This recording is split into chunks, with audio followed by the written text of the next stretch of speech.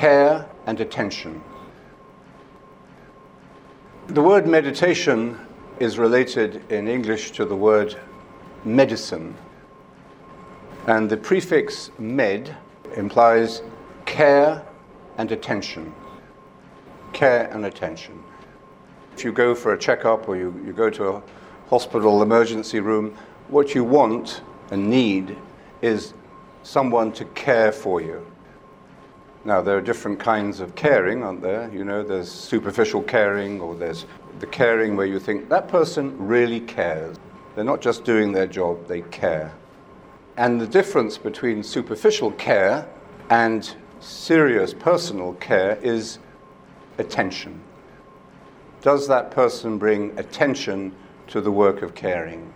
And this applies, of course, to your work. When you're working on plans, when you're working on ideas, when you're making designs, it's not just doing the job superficially, it's caring with attention. And when we go for medical treatment or we speak about our personal issues with others, what we need is not someone to solve the problems for us.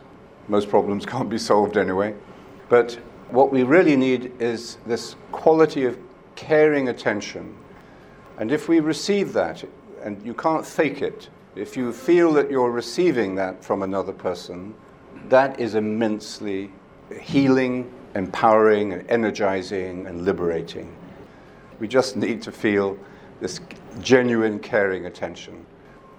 You could also call that love, but love is a loaded word.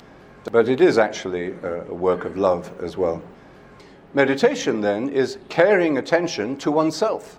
First of all, many of you, very understandably and rightly, are struggling with the time you give to meditation. Seems a big mountain to climb. 20 minutes, oh, I can't do 20 minutes. 7 minutes. Okay, that's how we begin.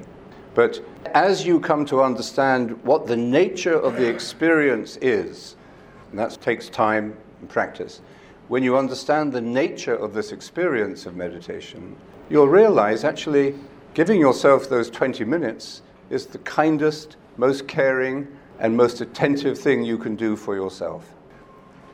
And the fruit of that is going to be the care and attention you give to other people and to your work.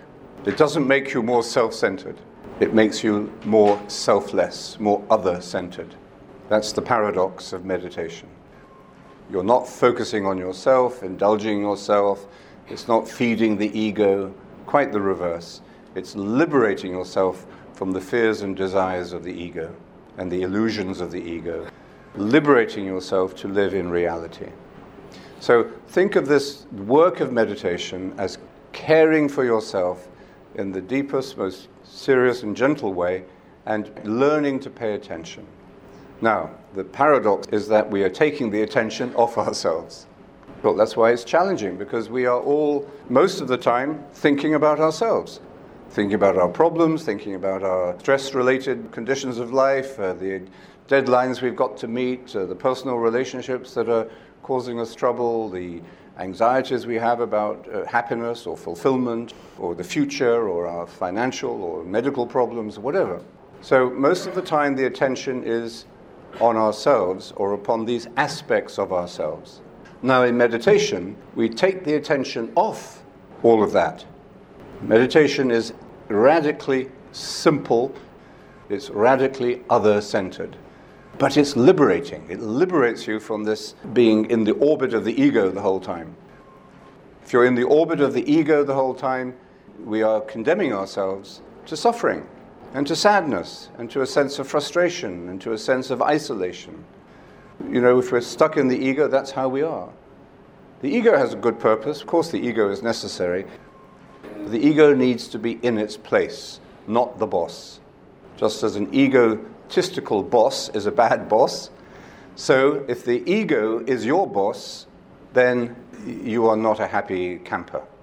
So the work of meditation then, and it is a work, think of it as a work, not as an indulgence. It's the most caring and attentive thing you can do to yourself. It is really a way of loving yourself.